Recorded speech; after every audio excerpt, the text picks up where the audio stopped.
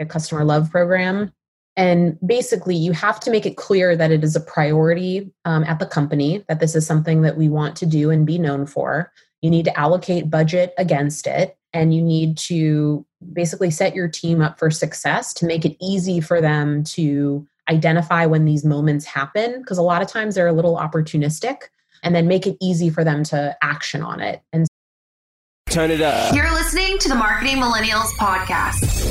I'm Emily Ferguson. And I'm Daniel Murray. Get ready, because we're taking you on a journey with today's marketing leaders and tomorrow's top stars. Let's go! No BS, just a fun, unfiltered industry conversation with the game changers behind some of the coolest companies from around the globe. The one request we tell our guests: stories or didn't happen. A big welcome to our marketing fam. Prepare to turn the up. We are back with another episode. Today, I'm joined with a customer success expert. She is the Chief Customer Officer at Refine Labs, and you might know her because she's a LinkedIn superstar as well.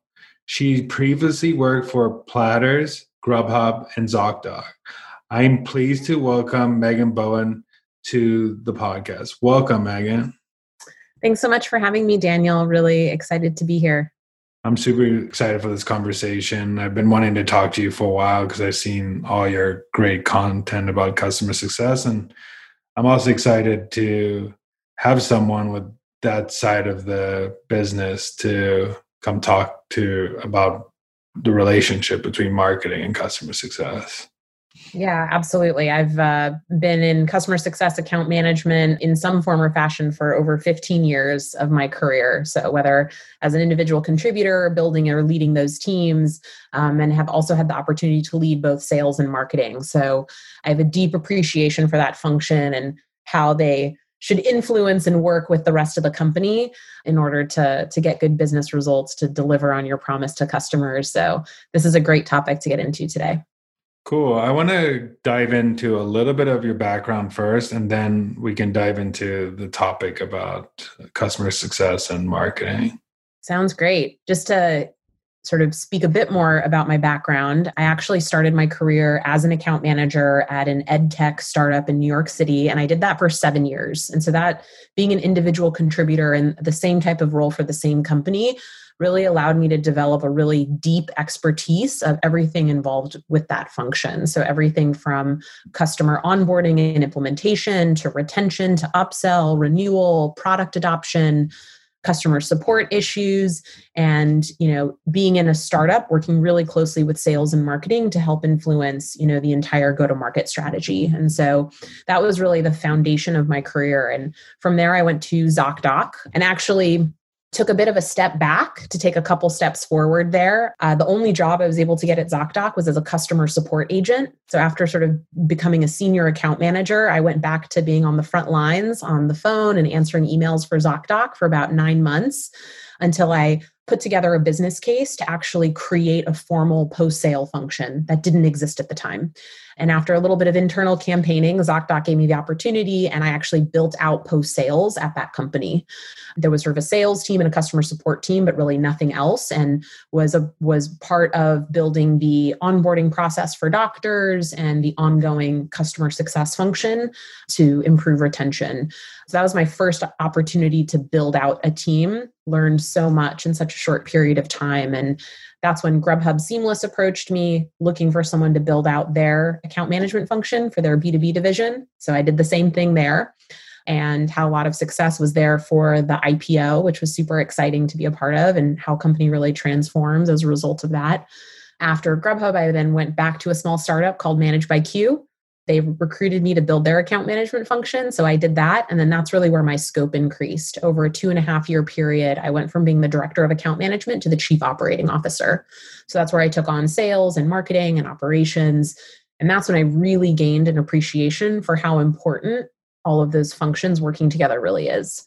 We exited Managed by Q to WeWork through an acquisition, which was really a cool experience to be a part of, despite the WeWork drama.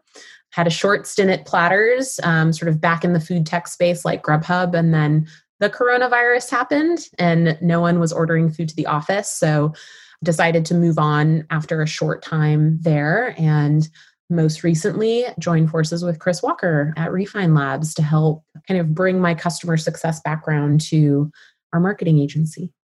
Going back to what you said earlier about like, how did you, when you came to see that customer success should work with other departments, what are like the key things to building those relationships? Absolutely. So I think really there are connections to all departments, but I think I would focus in on the relationship with marketing and customer success, sales and customer success, and then also any like operational or customer support team that could be interacting with them.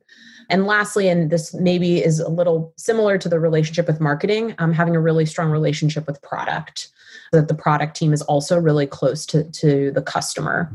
And so I've always believed like my role in most of these companies that I've been at has really been the voice of the customer. I'm very committed to meeting with customers on a regular basis, regardless of what position that I have. I feel strongly that staying connected to the customer is one of the keys to success in any business. And so when you think about marketing and customer success, there's such a huge opportunity for marketing to sit with customer success, go with them on customer calls and meetings, to use them as a vehicle to get close to the customer that can help inform everything that marketing does. I also think it's really important for marketing to truly understand the customer experience so they're not over-promising for us to underdeliver. So I think so much of the sort of customer interaction, customer feedback, customer experience, I feel like all of those things are critical for great marketers to know to do their job effectively. Then you have sales. There needs to be a really strong relationship between sales and customer success. Like sales is typically closing the new customers, and then there's a handoff process that rolls into onboarding. And so that needs to be handled very intentionally. Sales needs to be selling to the right customer. Customer success can be an input if we have identified we're selling to poor fit customers and we need to make an adjustment to our, ideal customer profile. I think when you think of product, like having really tight feedback loops with the product teams so that the product team is aware of the customer's experience and their feedback, and they can take that into account. So I feel like any department, you can identify a reason why it's important that, there is that strong collaboration with the team. And those are a few examples of how I think about it. One thing I think about at customer success is like having them as like, they're the ones who talk to the customer the most. And the biggest channel I feel like in marketing that is very underrated is word of mouth, and it always has been word of mouth. And having that relationship with customers is how you keep that cycle going. So what is your experience with being like setting up a good like feedback loop / referral program with marketing? Like how do you work with them to make sure that like basically operationally it's good? Basically we're when someone is targeted as a good referral, like how do you work with marketing for that part of it? Yeah, it's a good question. And so I've seen a few different implementations of a referral program. I think the one that I see most commonly is some type of an incentive where at some point in the customer life cycle, if we've deemed that they are happy to a certain extent and have been a customer for a certain amount of time, they get some type of email or invitation to refer the company to their network or their friends, potentially having an incentive included to do that. And I find that when you try to like sort of scale or automate a referral program through like a simple deployment like that, you don't always see a ton of return. I'm a big believer that the word of mouth referral takes a lot more investment than people realize to create. And I think that actually product also plays a really important role, because at the end of the day, the product or service needs to be awesome. And the customer success manager can fill certain product gaps.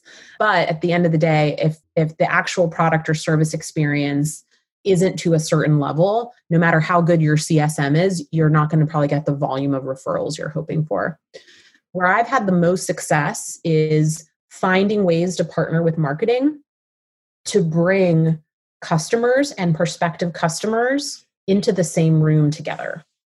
So one strategy that we deployed at Managed by Q, which was really effective, is we held a lot of small events that were really geared to be educational and workshop focused for our customers. At the time, we were targeting office managers. So for example, we would host a workshop on how to plan office parties. We'd have a mixologist, we'd have, like a photo booth vendor, we'd have how to think about like planning for it. And it was this really fun and interactive workshop series where we had both customers and prospects mingling together, learning new things, getting value, having natural conversations. And from those events, we always had a ton of success in those organic interactions, resulting in prospective customers coming to us and saying, let's have a meeting. I was speaking with, Sarah, the office manager, and she was raving about working with you guys, right? Like, let's have a conversation. So I think being creative in that way through events, through community is a really interesting collaboration opportunity with marketing and customer success to generate real, authentic word of mouth referrals. So I prefer to sort of go in that direction, which might be a little bit more investment, but I think the return is much greater and much more meaningful. Yeah, I agree. I mean, those intimate events are a really good way to, like you said, like I think like some things you can scale, and relationships is one thing you cannot scale. One thing I wanted to dive into that is pretty interesting that I want to go into is like I'm a big believer that like a customer can like help decide your product roadmap instead of like the product team assuming this is the future that people want. I also think like marketing gets a lot of insights in this too, because being in the marketing department, I get a lot of like, okay, they are disqualified because we don't have like an integration with this software, or like they're disqualified because they aren't doing this process internally. So how could like customer success and marketing work with like the product team, help define what features they should build next versus them assuming what features they should be built next? Yeah, I'm in agreement with you that it's super important that product does not build a roadmap in a conference room, right? They should build a roadmap sitting side by side with both, internal teams that interact with customers and also customers directly. That said, I also believe that product teams shouldn't take customer feedback at face value. One of the things that I talk about with my customer success teams, especially when they're, proactively asking a customer for feedback, whether it's on the product, the service experience, or anything else, it's less about asking them what types of features they might want in a product. And it's really asking, are we solving all of your pain points? Is the outcome that you were expecting to achieve by working with us happening or not? Like actually focusing the conversation not on a particular feature that could be missing, but back to the root cause of why they decided to work with you to begin with. And that's where you really get a lot of the insights. I think what's really common, I feel like, is customer success teams will go to product and say, hey, 10 customers asked for this feature, build this feature. And usually product will be like, don't tell me what feature to build, and they don't listen. And so what I've learned is when you are communicating with a product team, and especially if you're a liaison between a customer and a product team, you need to frame everything within the context of the problem that you're solving and highlighting which pain points still exist. And then let the product team do their job. There are many ways to solve most problems. And so really it's actually about problem identification, pain point identification. Where are there friction points in the current product and service experience? Those are the things that you want to surface and get to the product team. So it requires asking the right questions to a customer, or if they say, customer says, I really wish you would build feature Y, dig deeper. What is it about feature Y that you're asking for this? What problem is that solving for you? And I think that's a really important skill set for a customer success manager or leader to have in order to kind of connect the dots between the customer and the product team. What are like some questions, even like I know that you can ask that go deeper, that are not like these vague questions that a lot of people ask, like how your enjoying our product. Like, would you refer us to a friend? Like, okay, like at that point in time, I might, but like 2 days later, I might hate you because I had a bad experience in your product. Because like, there's a point in the threshold, I think, like a product solving my issues so much that like, even if I get a little mad, I can get okay. But like, there's also those issues where like, if you make me mad and your product is not fully solving my pain point, I'm out of here. So like, what are like those questions that like early indicators that you can ask to get that out of that customer? Definitely. One question that I really like to ask is, how disappointed would you be if I told you you could no longer use the product anymore? So asking sort of a satisfaction-like question within the context of that is really interesting, because then you'll get interesting insights. Usually answers to that question are along the lines of, oh man, I would be so disappointed because I rely on your product for X. Or I would be okay. Like, you guys helped me with this, but if that went away, I have another alternative solution for that, right? Like, that's a really illuminating question of how impactful your product actually is. I think the other point, when I have feedback conversations with customers, I try to really personalize it. And so if you have a customer, you should know why they bought your product. You should know what they're hoping to get from it. And so you can get pretty specific of, I know when you decided to work with us, you were hoping to, increase marketing sourced qualified pipeline. Let's look at the numbers. We see there's been a 20% increase. Is that in line with your expectations? Are you happy with that progress, or were you expecting more? Asking a really specific question that ties back to the reason that they purchased from the beginning, what you believed the outcome was that you were trying to drive for them, engaging their perspective on how well things are performing. That is a really important place to start, in my opinion. I think another layer that I think people forget about is everyone's world is constantly changing. And so just because someone made a purchasing decision 6 months ago, 3 months ago, a year ago, their context is probably completely different than what it was when they made that purchasing decision. And so also really trying to dig in and ask questions of, what's going on in your world today? Have new challenges or new problems surfaced? Is our product helping, our service helping with that or not?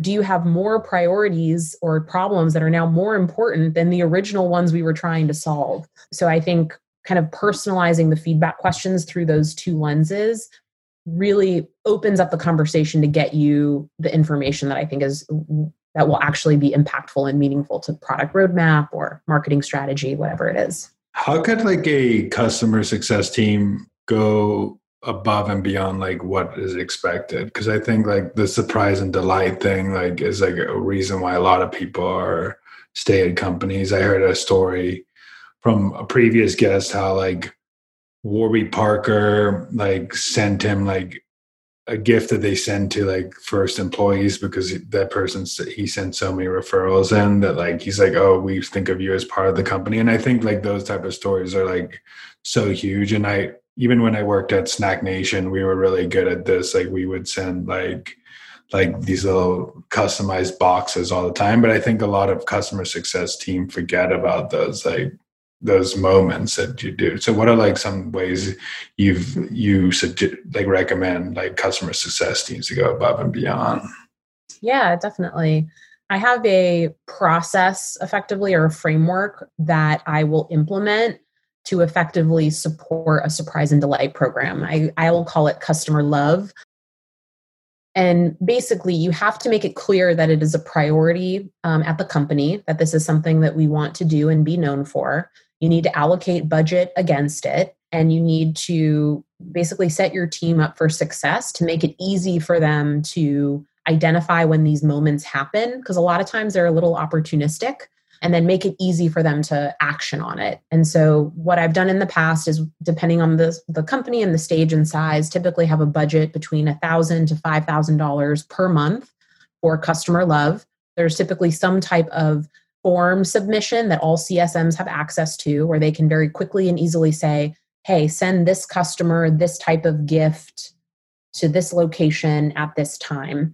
That then goes to typically a like customer support team that then is able to actually just purchase and process those gifts and send them out. And then when we think about how can we be thinking about scaling out, getting to know our customers in a way where we can actually surprise and delight in a really meaningful and personal way. So it's like adding fields to your CRM about personal information of your client, right? What's their birthday? Or like you found out they just got a new puppy, or their company just got acquired, or you found out that, they love roses and roses always cheer them up. Like all of those little pieces of information that you find out, actually creating fields in your CRM for your CSMs to record that information so that there's a record of that. And when that moment happens, we know what their preferences are or what will cheer them up. And we can use that to inform a gift selection. So it seems really simple, and it's a simple process, but most companies, they say that they want to do something like this, but really it happens like ad hoc or one-off when someone gets an idea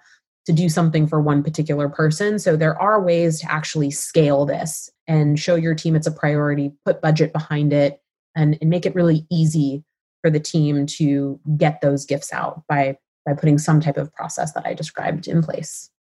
One interesting question I have too, because I, as a marketing ops person, work with CS a lot because I ran the marketing automation software. So CS used it a lot. What things do you believe should be automated, and what things do you believe that should be like not automated activities? Because I think there comes a point where companies over automate their processes that feel inauthentic, and then there's some things that are like, we implemented a milestone program, which was pretty cool. Like when they reached like a certain like threshold in their account, like, oh, you just, for example, like if it was Grubhub, like, oh, you just reached 1,000 orders on Grubhub, congrats.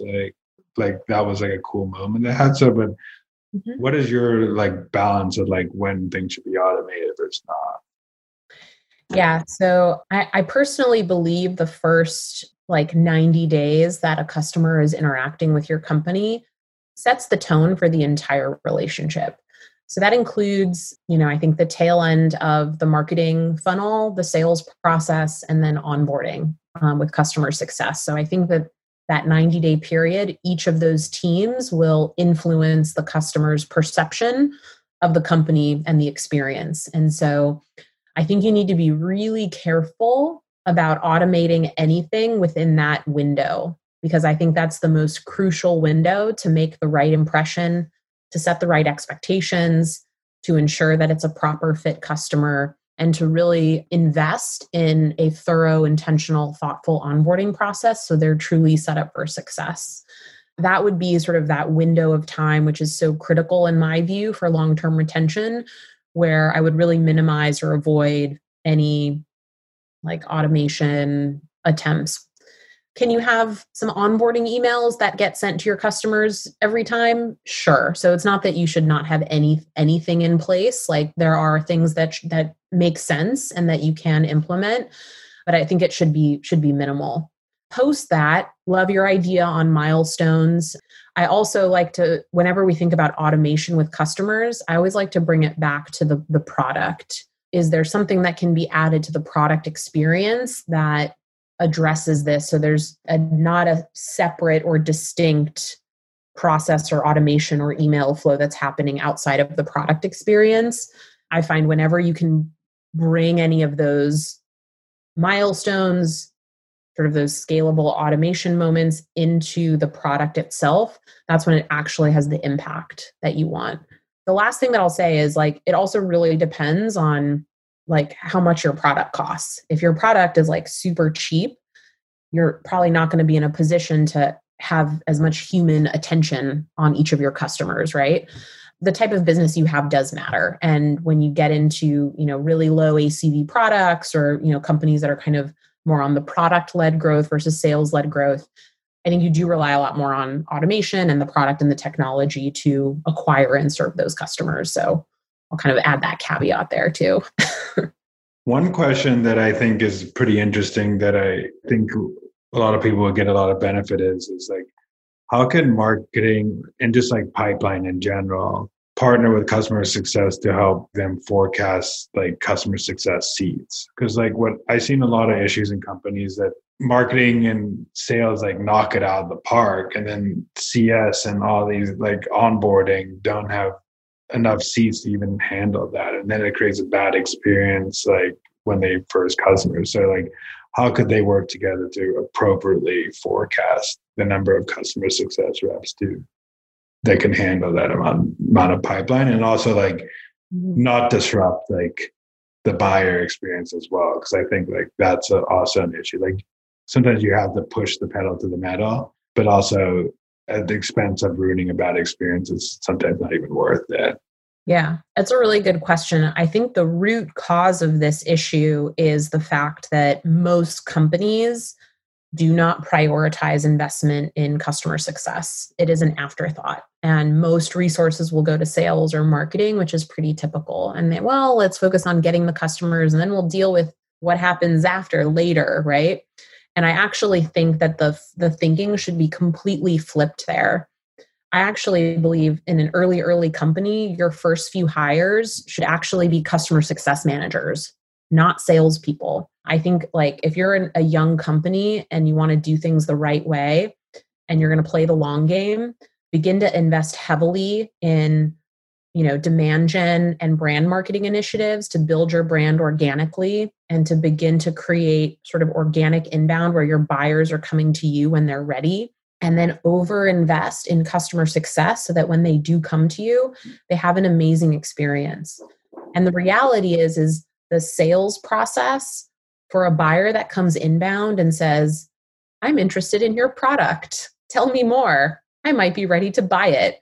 That sales process is way different than an outbound sales process of, hey, I work at this company you've never heard of. Can I have 30 minutes to convince you to buy it or buy this product? And so not every CSM is a great salesperson, but I think if you think about it through that lens of let me build demand that comes to us, and then let me build an amazing customer success team. And for a short period of time, customer success can even convert some of those acquisitions, and then you build your sales team. Like I think that's the order it should be in. But it typically is usually sales, then marketing, then customer success. I feel like.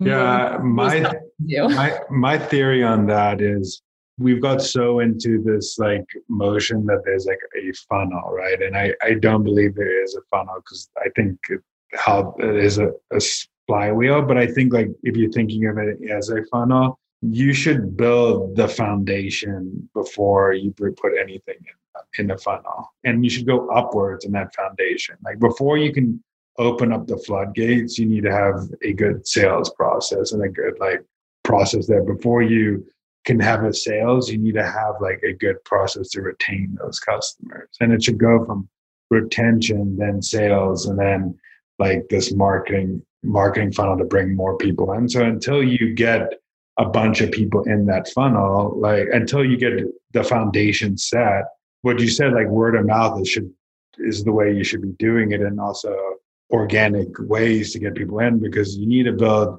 the foundation so when people are coming in at scale, like that a sales oil machine could handle it, and then that we can retain them as like a customer. Then honestly, like as a marketer, marketers don't get this, and I hate that a lot of marketers think in terms of leads, and I know Chris Walker talks about this all the time, but it's like the biggest like metric that I've been and the most successful companies I've been in is churn. If you go to a good like any company, they're going to say like what is churn? Like they're not going to say like how much that revenue is like a secondary thing. Obviously revenue is like how the business goes, but their gold star is like, could we have the lowest amount of churn? And the company I am right now is like, how could we get the lowest amount of churn? Like, and as a marketer, you have to think like, you can't only think of like, I spent this much to get this many customers, because you also got to say, I spent this much and how long did that customer stay with me?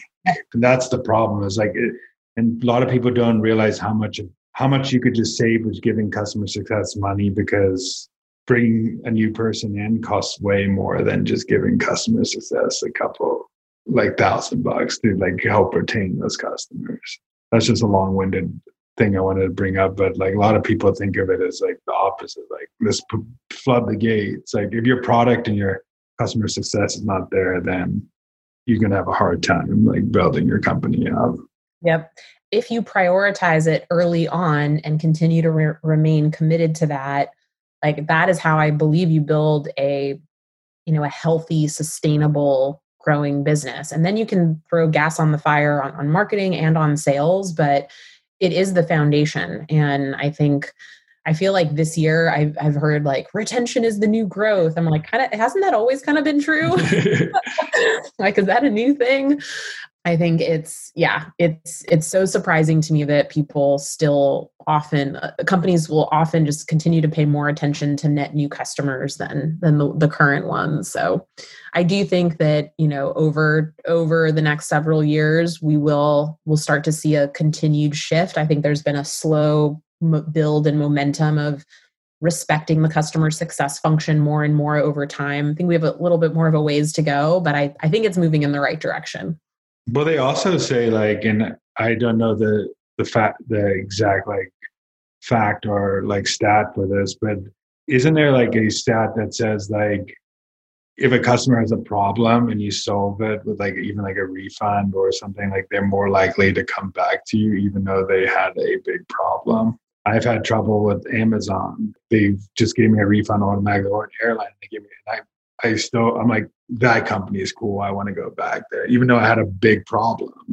Oh yeah.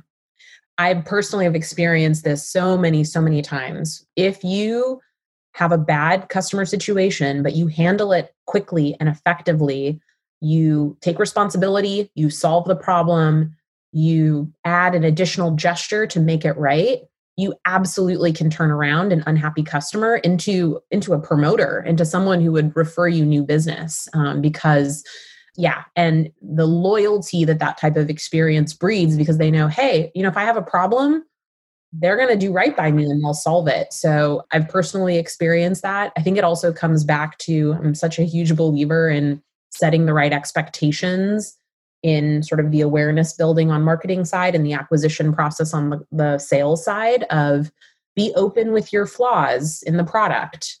Don't shy away from that. Don't claim that you can do it all. In the sales process, be realistic about what onboarding will look like and what the customer will have to commit to.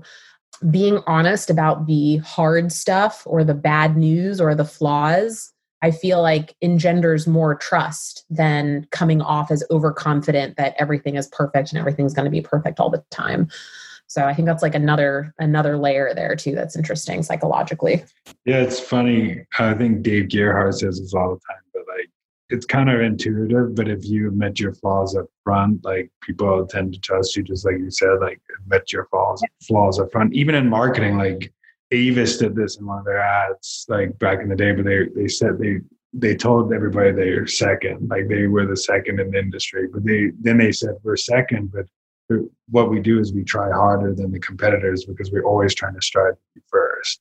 And they basically said their flaw, like, yeah, we are second in industry. If you want to go with the second person, but this is the reason why we're second and how we can solve that. One thing I want to go into is actually there's two things I want to go into. One, I want to talk about like how could like marketing and customer success be the same page on like marketing to customers? Because I think there's a lot of times where I've seen like marketers spam customers, and that ruins a lot of and causes trouble with the customer success team. So I want to know like what is the best way to have a relationship with like marketing to customers?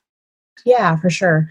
Yeah, I think like an easy way to like deploy customer marketing is some type of like email nurture stream over the course of the customer lifetime, right? And marketing writes all these emails and customers get these emails and they never read it. And so I think the best collaboration with marketing and customer success we talked about this a little bit earlier on, but I think collaborating on events and community, because I believe that both of those things are like marketing and customer success both bring important, components to the table, and they're both important stakeholders in executing against those effectively.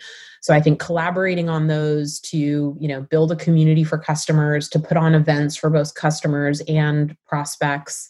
I also think collaborating on things like testimonials or case studies, or any articles featuring customers is a really powerful like way to collaborate to not only give marketing that access and experience to that customer, create an asset that can be leveraged and used, typically make a customer feel good and flattered to be part of something like that.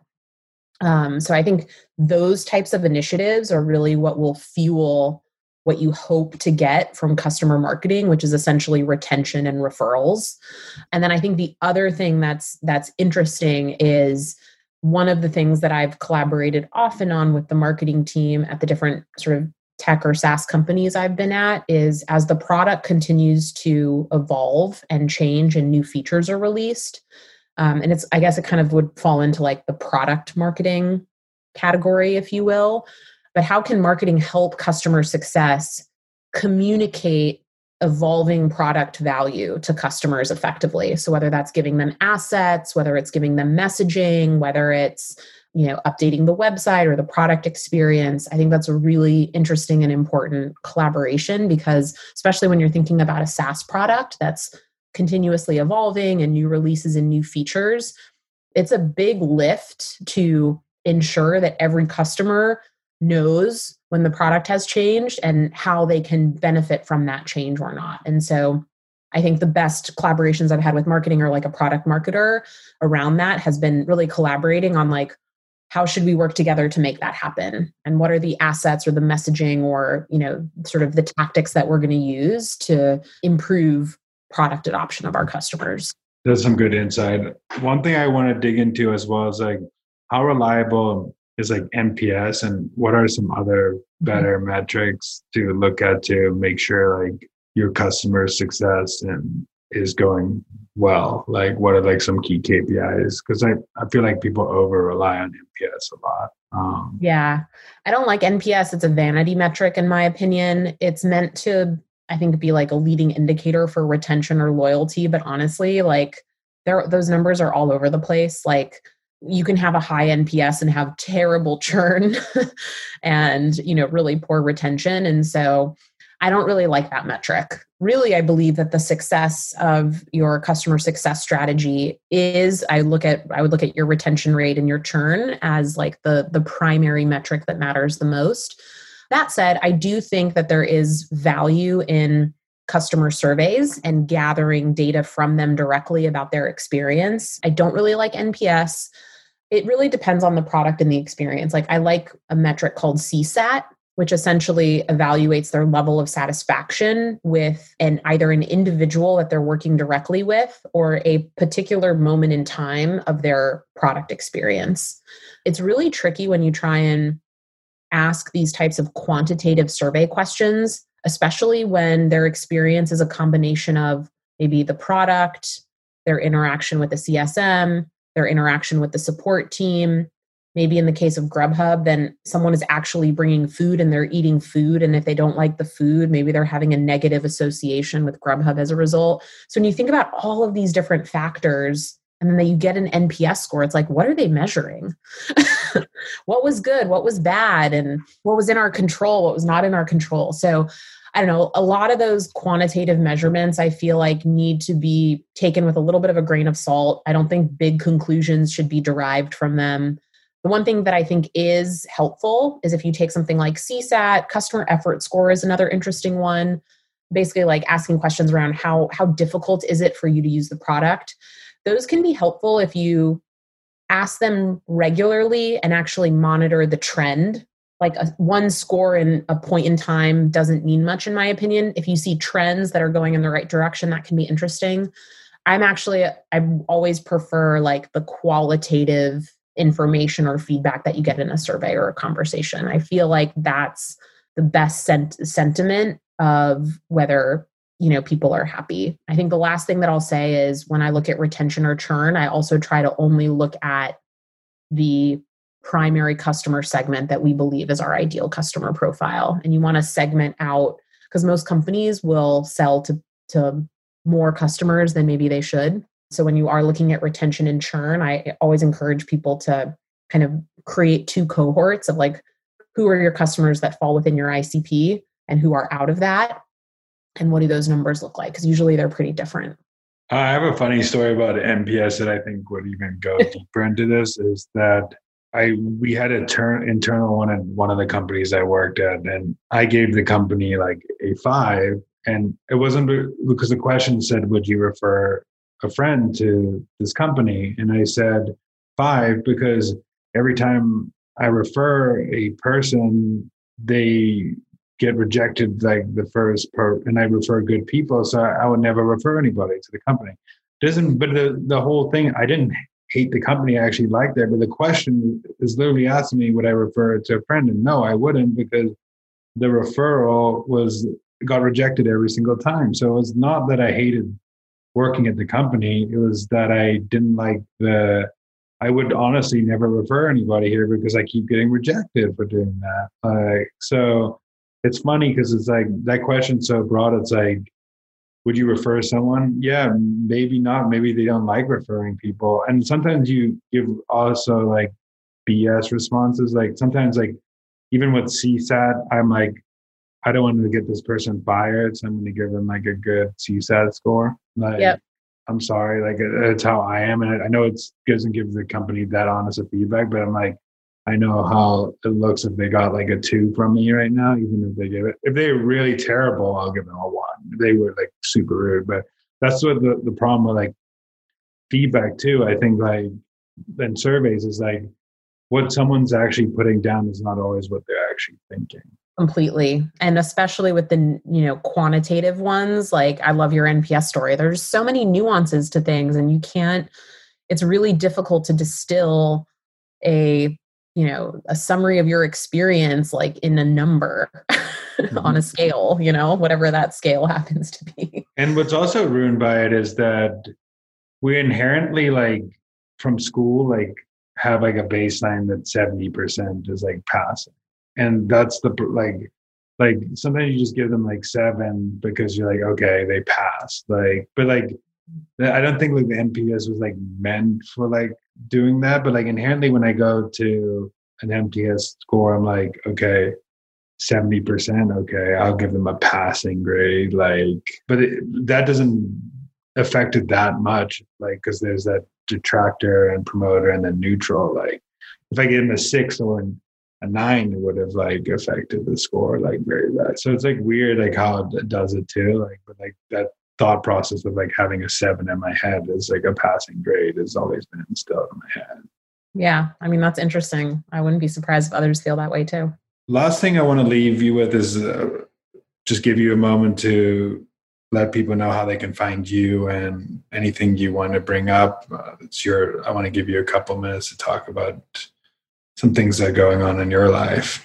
Yeah, definitely. So as you had mentioned, actually, the only social media platform that I am on is LinkedIn. I've never had any other accounts anywhere else. So that's where I focus my attention on, posting some content. I try to, post stuff, whether it's customer success or sales or marketing. I kind of touch on leadership or personal development themes. In November, I launched my new podcast, The Unwritten Playbook, which is on Apple and Spotify. So that's been really fun. Released my 10th episode yesterday, actually, which was a fun milestone, lining up my next batch of guests. And then, you can check out our company, Refine Labs, refinelabs.com.